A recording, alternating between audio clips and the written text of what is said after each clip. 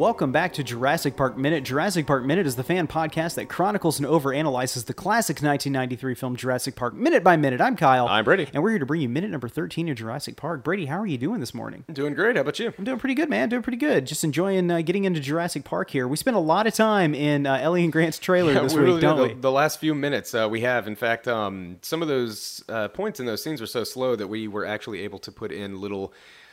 side bits of Jurassic Park. And we talked about the InGen company Right. and then the San Diego project that they had going on that's briefly touched on in The Lost World, which both of which I think are really interesting subjects. Yeah. No, it's kind of cool to hear I love fictional corporations. Yeah, and me their too. history, I think, is really cool. And yeah. I mean, for anybody who is interested in that stuff, the book, the Jurassic Park, just goes into all of that in such great detail. And you don't just get InGen, you get Biosyn, you get the Hammond Foundation, and all of these things are just covered extensively. So I think that Michael Crichton had a real gift for just kind of like going off on tangents about this kind of stuff and just like filling in details as he was typing.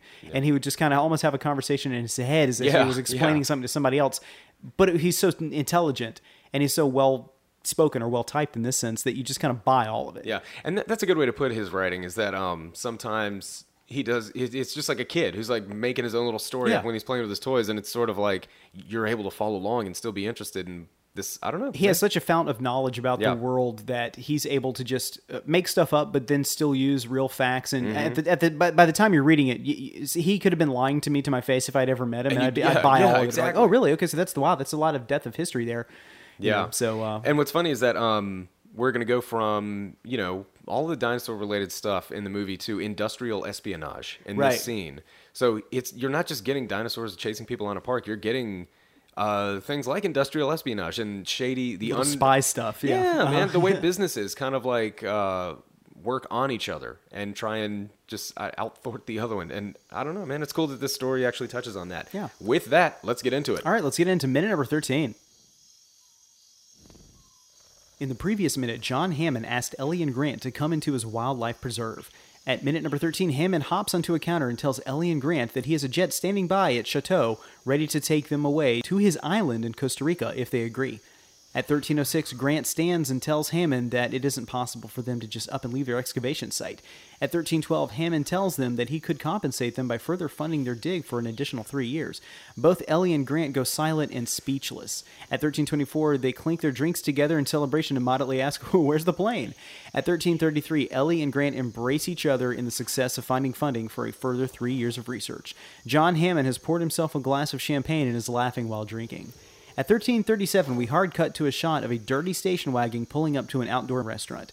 A man in a red shirt, gray slacks, sunglasses, hat, and holding a large red bag steps out of the car as the words San Jose, Costa Rica appear on the bottom of the screen. The man looks suspicious and does not appear to be a local. He walks around the restaurant looking for someone, and thus ends minute number 13 of Jurassic Park.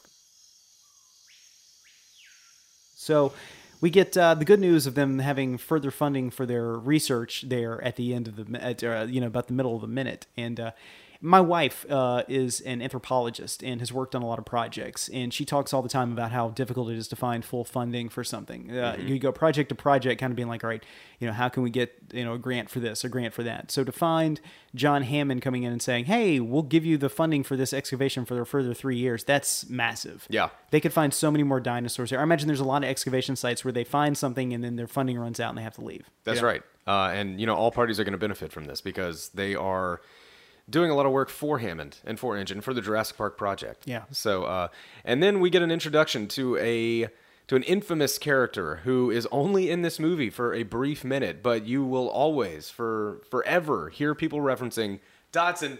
We got Dodson here. It's just all over the place. And one of my favorite YTMND internet thing, you're the man now dog.com, is they have Nidri pointing at him saying, Dachshund, we got Dachshund here, and there's a Dachshund's face instead of his head. Yeah, it's really funny. So, and what's funny is that he's only in this movie for maybe 3 or 4 minutes. Yeah, this is his one scene. And then he's out. And there's a really cool backstory that they go into a little bit greater in the book. And I know we're covering the movie here, not the book, but he is the head researcher at Biosyn, which is a competing company of InGen. Right. And they are trying to beat out InGen at the Jurassic Park, at creating dinosaurs for a commercial purpose. So he's taking some shortcuts here by stealing something from InGen. Exactly. Yeah, industrial espionage, like you said. There you go. And they again in the book go into a little bit greater detail about what makes this guy so shady, and he's just a real piece of work. He's actually the main antagonist in the Lost World novel, and for whatever reason was replaced in the movie with another character, but.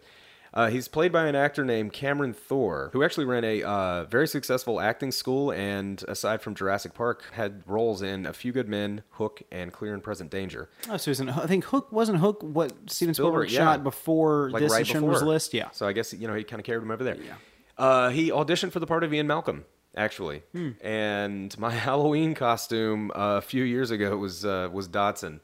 Yeah. I was in all that regalia with a Barbasol can, and everybody got it. Yeah. Everybody understood who it was. I don't know why this character... I mean, if you read the book and saw the movie, of course he'd stick out to you because you have the foreknowledge of who the character is going into it. But I don't know why Dodson made such a great splash with the generation He really of people. did. And it's such a subtle thing. They got it. He's not really doing anything at all. I mean, you can tell he's like really smarmy, but that's it. Maybe it's because he's like the real big bad. I mean, Nidri is really more the big bad, and John Hammond to a degree, but he is representative of the big bad Biosyn. Right. Yeah. But I mean, there's no mention of Biosyn in the movie. Yeah. I don't even think they say the words InGen in the movie. You see the logo for InGen. I think you might be right. But Biosyn is never heard of. Dodson is just this shadowy figure that is kind of goofy who represents this big bad ominous figure which you don't see. But here we are, like 23, 24 years out from the movie, and you still hear people saying, Dodson, we got Dodson here. And, and you know what they're talking about. Yeah, nobody cares. All right, the only other note that I have for this minute is the song that's playing in this cafe is Las Gaviotas by the Mad Sea Mariachi Band. Okay. Yeah. I'm assuming sure, I believe you. Why not? Yeah. Right. But anytime I see people eating Mexican food in a movie, it makes me so hungry. I know. Dude. And he's got that pie that in a minute. But I want burritos. You know what? What? I'm done with this minute. Why don't we go get some Mexican food? All right, let's go to a fine Mexican restaurant, such as what? Taco Bell, Oh yeah, let's go. Chipotle. I don't know. One of those. Taco Bell. Izzo's Taco Bell, for sure. Let's go to Izzo's. Oh, Izzo's. My God. Why yeah, go anywhere please. else when you have an Izzo's? Right? Yeah. That's a local burrito chain for those that don't know. It's fantastic. All right, so. for Kyle, I'm Brady. Let's go. Come on. Hold on to your burritos.